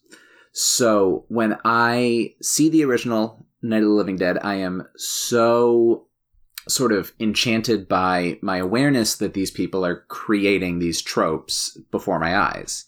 So everything that the performers who are playing the ghouls, as they're called, is making a choice that will go on to be foundational for how we conceive of zombies. And that awareness that Romero was working on a shoestring budget and he was, making it all work by the seat of his pants. And this is this legendary whole thing. And not to mention my awareness of how he's playing aesthetically with, sort of tropes really heightens everything, and to have that kind of removed and just see the story of this movie, it made me wonder how interested I am in the story of Night of the Living Dead. So to answer your question, Aaron, I adore the zombie work, the choices those actors are making. I do find it very disturbing in that original movie because there's a sense of sort of lack of a safety net to it, almost. Like these performers are performing like people who could make any choice at any time. And there is something very sort of Eraserhead eerie about that, this sort of uncanny reality where the all bets are off. And that's not the case for this movie because the 1990 version, because it is so clearly drafting off of the other Romero movies, and I don't have my chronology of zombie movies down well enough to know what else it would be drafting off, but it feels like a A zombie movie in a way that the other one doesn't. I mean, I think that makes a lot of sense. You're right, though. Like, this does feel like a little bit stripped down, and like Peter and I have talked about that too. Like the way, like I remember we watched Island of Lost Souls, I think for Spooktober's, Peter. Yeah, and both of us, like a year apart, had the same reaction. Spoilers for the end of Island of Lost Souls, but like it's been a couple years. But I think the Dr. Moreau character gets like pushed off and eaten by his monsters, and the credits roll, and you're like, oh. well, holy shit, I didn't expect that fucking ending, even because it came from 1932, and even though it was a pre-Hays Code movie, there is something like, that is more shocking in a lot of ways sometimes than like going into any movie from the 60s on that's rated R or even PG. You're like, yeah, anything could happen. Like, I could see nudity in Airplane that's rated PG right in front of my parents. It'd be super weird. Everyone just looks at each other and hopes we move past it. Like, you can do anything. And so, yeah, viscera, gore, horror effects, like, to truly, like, shake you out of just, like, I wasn't expecting that, need to do a lot. And some of the best horror movies are great at that. Like, oh shit, I wasn't expecting that. But it's harder when they are like bound by the concepts of by like imagination, anything that you can think of, and knowing that an audience has probably thought of that stuff. So when you're watching any movie, I think from before 1970, especially black and white movies, that extra-textual stuff I think is really true. Like, you're almost turning off the part of your brain that's expecting certain things. So they are, sometimes just seeing those things. Like, do I like Island of Lost Souls because it's a great movie that remade shot for shot would hold up in any era it was in? Or am I aware that I'm watching a 1932 pre-Hays Code movie and truly shocked by what I'm seeing at the end because I'm shocked by the political or censorship realities that allowed it to exist. Can I jump back to an aesthetic thing that Pete mentioned a few minutes ago too? In terms of like the sort of pastoral vibe, the movie that I found myself thinking about aesthetically the most with this movie is one of my favorite movies, Pet Sematary. Which it's funny, I thought of that too, but sorry, go on. Well, that's a movie that I think kind of succeeds despite its aesthetics. I mean, there's a lot to love in the way that movie is shot, but it does just feel a little bland, and yet it transcends it. And this one, it feels like it doesn't, but it was an interesting contrast for me. Yeah, they both. That's what's interesting about Pet Sematary is it was a movie that like. Really survived. Its reputation survived on cable, and the sort of expectation people watching it on Tube TV is watching it on VHS, later, and that's why people have such horrific memories of certain horror scenes. But it's actually a pretty good drama. And it has, I think that movie succeeds at what I'm talking about here, which is that instead of making your film very impressionistic, giving it a sort of like pastoral quality, this like New England, like mud and dirt road kind of green trees pastoral quality, adds to the creepiness for it because the setting feels more everyday, and it's not trying to make every color as vivid as possible, which is something that now that we have digital film that's so flexible, like, there's so many advantages, but also the disadvantage is that every goddamn horror movie I see now is so bright and so lurid and so vivid. And like, yes, it's a feast for the senses, but at times, like, I'm not craving, the early 2000s bleached out look. The post Cohen's, the post Oh Brother We're Out There, post Fight Club, post Minority Report look. I'm not craving that, but I'm craving a sort of mix of the Pet Sematary era with like what we get now with like Midsommar, where like every shot could be, I don't want to say every shot is a painting because that's a whole different thing, but every shot is a very vivid, lurid experience, versus some shots are just intended to sort of capture what it feels like to be in a banal setting, which is what most of our lives are.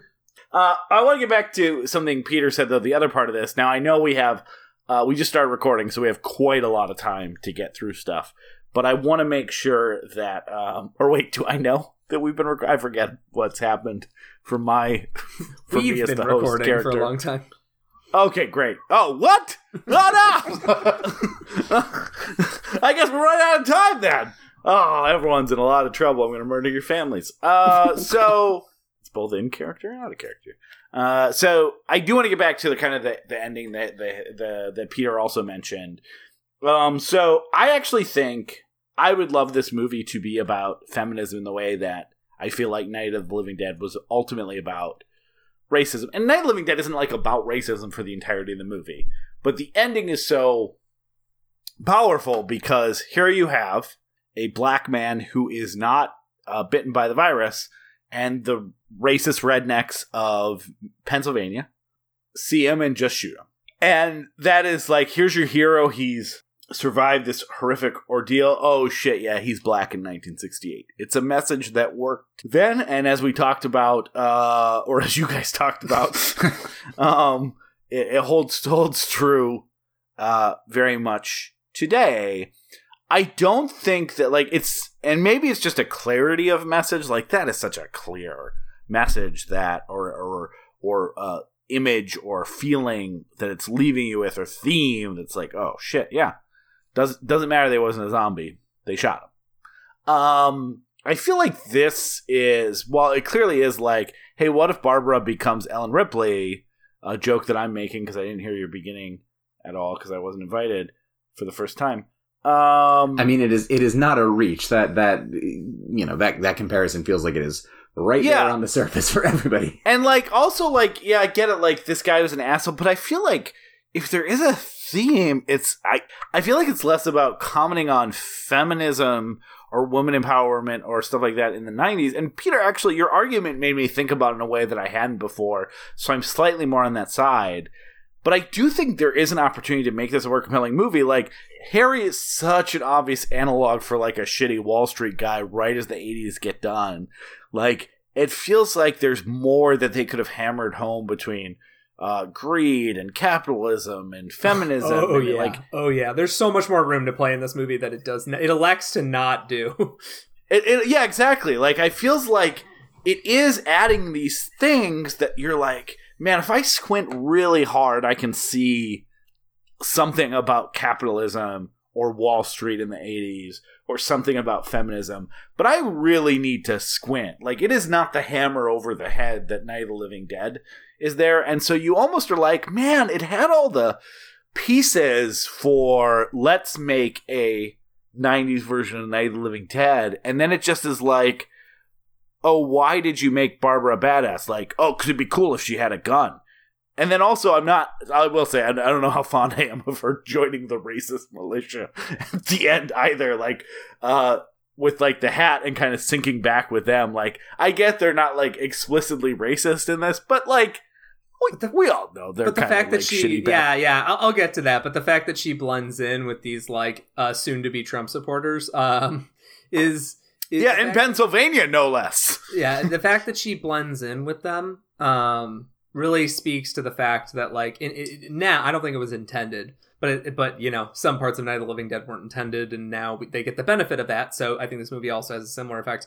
The fact that she is a white woman means like they're like weirdly protective of her and sort of like even a little mocking, like, don't worry, lady, we'll take care of you. And the fact that she can just slip right in. She puts on her hat and sinks in. Slip into those like sort of white supremacist structures, actually, and the fact that she's the lone survivor adds to what I think the ultimate ending is. But I don't want to derail where you're going.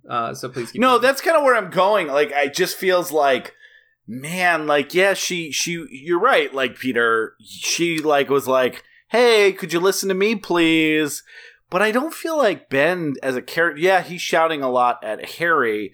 But I just don't feel like there's enough there to be like, this is about how men yell at each other and how Barbara knows the clear way to do it. Like, I'm not saying you can't read into that or that wouldn't be an interesting thing. I think that would be a very interesting thing. It just feels like, what if we basically do the fighting from the movie, but also now Barbara's a badass and saves the... Like, too much of it just doesn't connect. And again, I'm sorry, like, the ending does feel weird and gross. Like, it doesn't feel like a message of empowerment.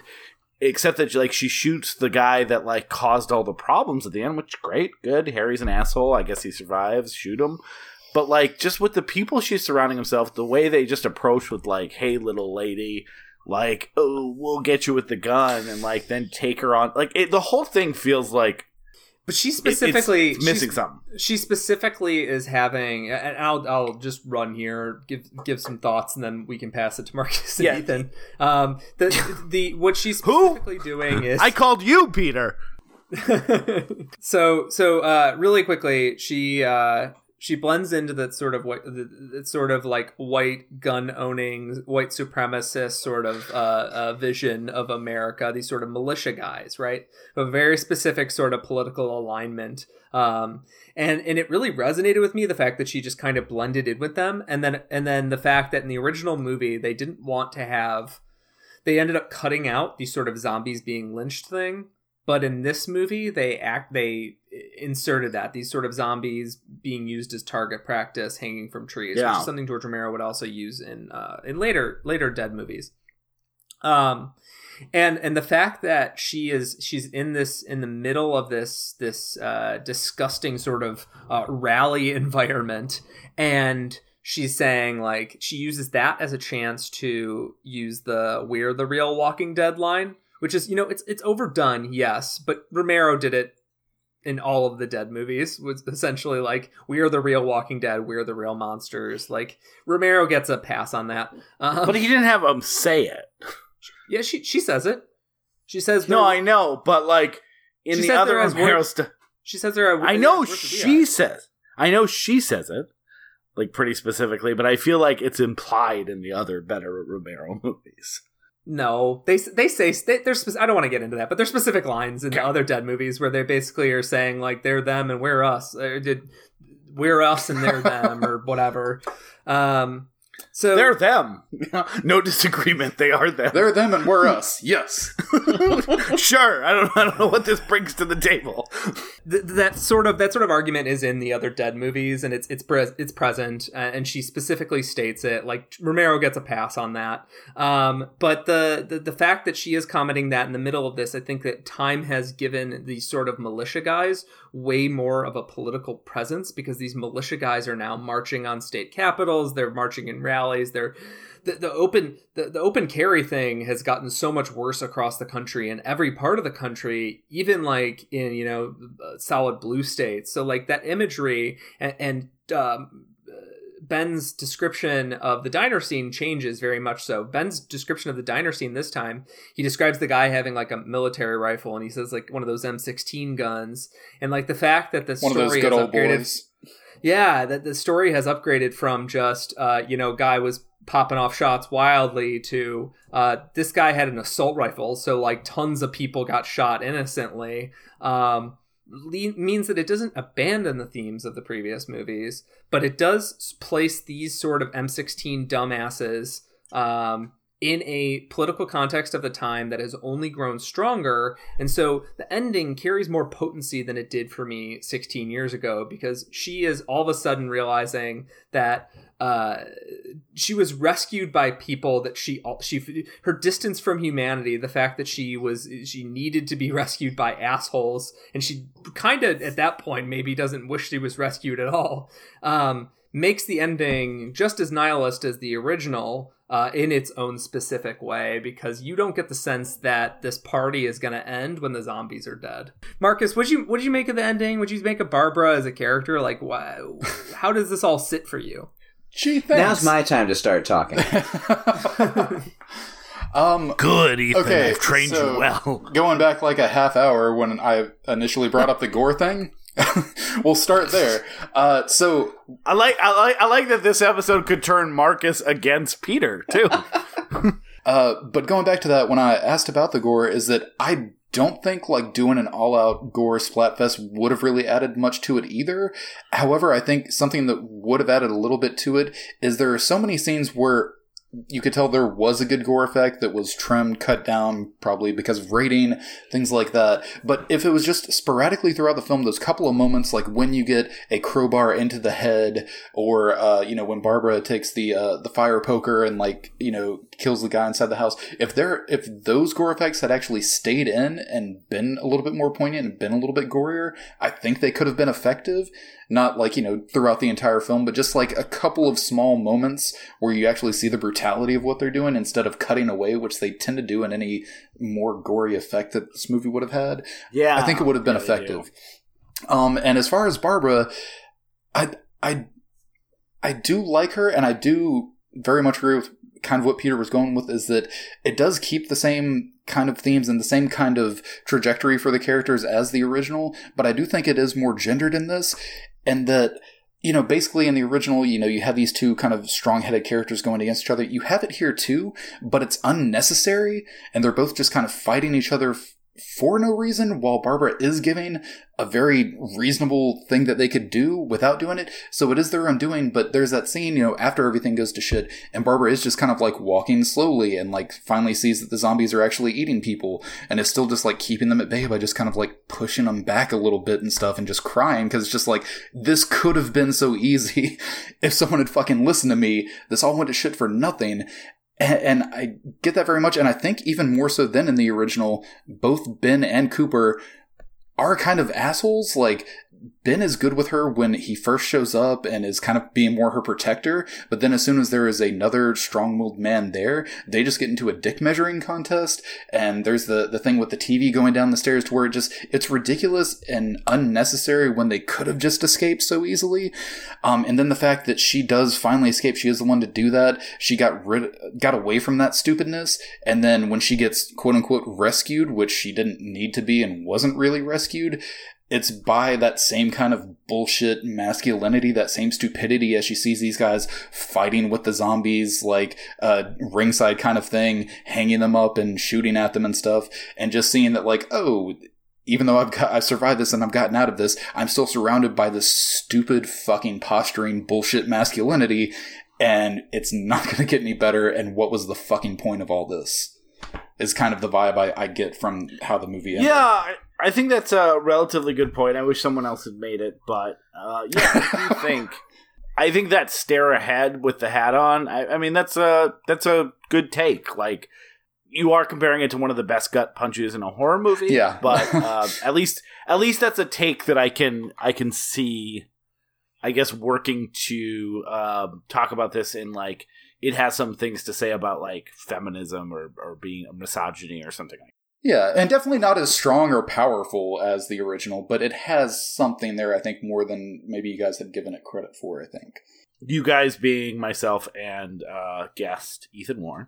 Well, mostly you. Ethan's okay. He gets it. I'm not sure of his state of mind, or if he's being forced to say anything at this point. Oh, you men. I do have a perspective on this movie, which it sounded like what you were throwing to me, Aaron, that a lot of the decisions in this movie are just kind of, they're coming from a chaotic place rather than like sort of a streamlined storytelling place. It's like you've got, you know, the ending of Night of the Living Dead is very famous. So we're either going to do it again or we're going to subvert it somehow. Okay, so we're going to subvert it somehow. So this is what we're going to do, and now this has to move and this has to change and this. And so much of it is about like the audience expectation, which takes me back to the very beginning of the movie, which we haven't even talked about, and is like what set my teeth on edge right away, is like when I was gearing up to watch this movie, one of the lines that I had in my head that I was like, oh, let's see how they, you know, what spin they put on that one is, they're coming to get you, Barbara. From Barbara's brother at the very beginning. And I was like, what if we say it 30 times? I know. I was like, let's see what we're going to do with it. And the answer is he's just going to like say it really quick before the movie's even started. It's just going to be the first thing you hear before there's even images on the screen. And then he's going to say it a bunch more times for no reason. And it just makes the movie feel sort of unnatural. It's like it's commenting on itself, without it feeling like there's being much purpose put into that. Like in the cemetery at the beginning with Johnny and Barbara, after they have given us way, way, way too much exposition about their family life, the guy starts like lurching out of the forest, and it's the movie saying to you like, oh, there it is. There's the first zombie. Just kidding. The first zombie's over here, actually. Ha ha ha. We got you. And it's very self-aware. It is, but that like, reminds me a lot of the Resident Evil remake, the video game, which actually it's effective in the video game, but it's like, hey, we know you know this game really well, so here's where the dogs pop out, and then they don't until you're walking back through the hallway. That's exactly what this. Oh, that guy's just a guy who seems scared. Oh shit! Oh, the zombie popped out from out of frame. He was laying in front of them, and that can work perfectly well. Like, I just watched for the first time the other day, Kiss Kiss Bang Bang, which is a movie that is constantly, literally commenting on itself in voiceover, like, "Oh, can't is that stupid fucking trick great again?" Movie. It's a great movie. It's very effective because it commits to that decision, and I think there is something potentially really interesting in the idea of remaking this movie. Because the conceit is, what if the first zombie movie ever was made in 1990? That's interesting. I mean, this is just the most meat and potatoes, no frills zombie movie, and I feel like you'd want more people going, "I don't even care if I die from the zombies." I just think you would need to have committed to a sort of angle and trajectory in a way that this just didn't feel like. And I feel like I've just been kicking the movie this whole time, which is too bad, because like in a vacuum, there's plenty of stuff that is good and interesting about it, because it's Night of the Living Dead by George A. Romero, which is a cool movie. Yeah, and we've had a lot of time to talk about like how amazing the original film is, which also means that by transposing, I don't think we have as a full group. By transposing the same group of people to this discussion, it means inevitably like we're not just comparing it to the original. Like, there's absolutely no way to discuss this movie in a vacuum, and I made it even more impossible to discuss in a vacuum by using the exact same group of folks that we discussed this before. Can you stop saying the exact same? I wasn't in it, Peter. It's the whole thing. I have a question for the group. Why is Zack Snyder's remake of Dawn of the Dead good? If this is not what there is nothing inherently. Oh, so tune in next week. That's our movie. Oh, is it? Okay, well, I'm looking forward to hearing it, because like there's nothing that says these movies are unremakeable. I remember liking that movie. I thought it kind of had high cultural stock. So I will find out next week. Tune in next week, folks, on We Love to Watch. To find out the answer to my open question. Thank you, Ethan. It's kind of the only Zack Snyder movie that you can say you like without seeming like a little embarrassed. I mean, you know about Gahol, right? I am familiar with the Fighting Owl movie. They fight? Gotta see that movie. Keeps getting. I thought maybe that they they hooted. They asked who. It's the worst Who's on First routine ever, because they never get to what, or I don't know. But I think we're pretty much wrapped up here. Yeah. Unless anyone disagrees, in which case I will hear no disagreement. Yeah, you know what? I'll give Marcus and Ethan as much time as they need to wrap up, because Aaron and I went back and forth for so long. Marcus and Ethan. Yeah, no, I definitely got the most time on this episode, so I can see why you don't know. Marcus and Ethan, do you have any final thoughts on the Night of the Living Dead remake? I just have one sentence, and then Marcus can go. I just know that a lot of the time, while I was watching this, I was thinking about the phrase, "It's the singer, not the song." Yeah. Marcus, what's up? Can you have less than a sentence? It's fine. No, it has some things I do like. I do like a lot of the performances, especially Tony Todd. I think he is great. Patricia Tillman, as well as Barbara, is great. Those two together are very good. And it does have some things I like. I think it could have used a little more of some Savini effects, a little bit more Savini gore. Not a whole lot, but like some to punctuate it and make it have a little bit more of a kick. Otherwise, like, it's fine. I didn't enjoy it as much as I did when I originally watched it. I think just because I had kind of thought for so long, like, I would never watch that. That seems like it's fucking horrible. Mm-hmm. And then I did, and I was like, that actually wasn't that bad. And watching it again, the things that I did like, I liked a lot more. But the things that I kind of didn't pay attention to as much, or wasn't as critical of when I first watched it, bothered me more this time. So I'm very kind of down the middle. There are some things I quite like, and it's short enough to where it's not really a slog to get through. It is just like a quick 90-minute movie. It moves pretty fast. But yeah, there were some... It's not a great movie by any means. If I could just tag on that really quickly, Marcus, is that something we discussed at the beginning of the episode, is that there, just within this series, there's a bunch of very bad Night of the Living Dead remakes. And this is the only even approaching good one. And yes, my rating of it, similar to yours, Marcus, fell dramatically between the two, the viewing I had a decade ago and now. But I think a lot of my benefit came from not even the fact that, my old heroes got to come back. It was the fact that I watched it in the mid 2000s when we were in this glut of horrific remakes, which we're going to discuss a lot, Aaron and I, this summer. But mostly the good ones. We're going to discuss but we are going to discuss what was around them. Yes, what or how the good ones inspired a whole lot of bad ones. Well, there was definitely that whole run where it was like just every a couple of times a year we're just going to remake one of the great horror movies. We're going to do Texas Chainsaw Massacre. We're going to do The Omen. I mean, like that was my college years, was just nonstop. The Hills Have Eyes. Just every weekend. And then weirdly, like, what if we did Total Recall? Well, wait, PG-13. Wait, what if we did RoboCop? Wait a sec, PG-13 though. It was a weird time. And this movie does show there's always been remakes, and actually, it's a weird movie that I wish was better because I wish it had done better. The contemporary reviews were terrible. I'm assuming you guys didn't get to how like this was George A. Romero's attempt to make money and stuff like that. Yeah, definitely didn't make money. Good. I know, but like this was his chance, right? Like now I can actually make some money off of this thing with the copyright and stuff like that. So it's kind of like this. I wish it had been better, or even saving that, I wish it had done better. Just because, I love George Romero. I want him to succeed. And Peter and I have talked about that quite a bit, that like he still got to make movies. But imagine this was a hit.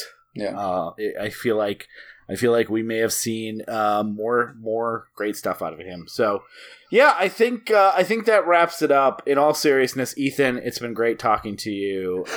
Peter, what's coming up next week? Thanks, man. You too. What if this was the split where Aaron and Ethan went and did a Dawn of the Dead series, then Marcus and I made a Return of the Living Dead series? Here's the concern with that. Like, as you all know, with COVID, I'm sure, we're recording this 2 months in advance, so with COVID, listens are down due to lack of commutes. I think that pairing you and Marcus is only going to hurt our listenership more, as we saw from the Ernest episodes, and I just don't think our network can take it right now. Is that even possible? Because honestly, I don't know. I assume the show's gone downhill. I obviously haven't listened since the last time I've been on, like most people. So I just... Can it get any worse? Why not try something fun and put some life into this? Yeah, I'll send over our SoundCloud stats from where we were last time you were on to now. Not give or take a COVID crisis. Give or take a COVID, okay. But, you helped us or hurt us more than COVID has hurt us, right? How does that work? To be clear, based on the stats of the country, COVID's been worse for the country.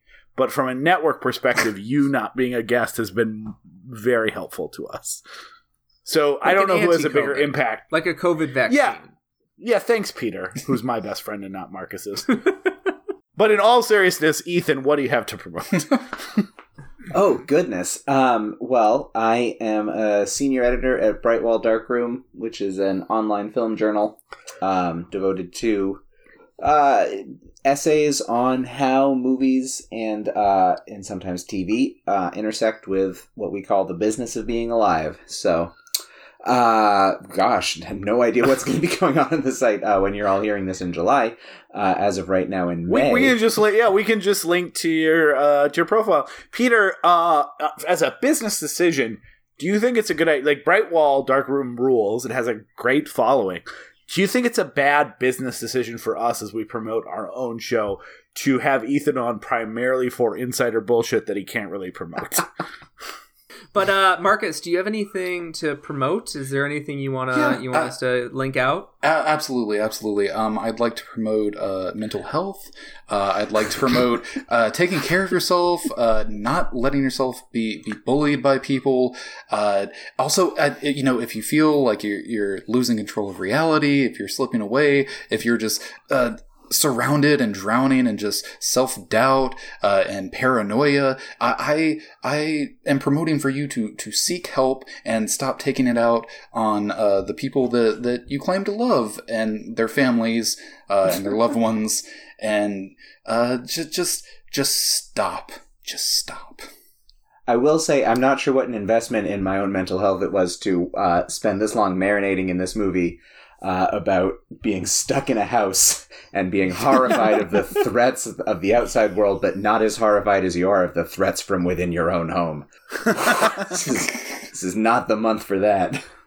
Yeah, check your basement, I think, is the ultimate advice. I'll be in the cellar, which is different than a basement. So thank you, Ethan. Thank you, Marcus. Thank you, even Aaron, for helping us get this strange thing together. We're looking forward to this fun summer of horrors. Aaron, do you want me to do the next few, or do you want to do them? No, I think we did. I think we just need to do one at a time. Dawn of the Dead. With Bill Fox.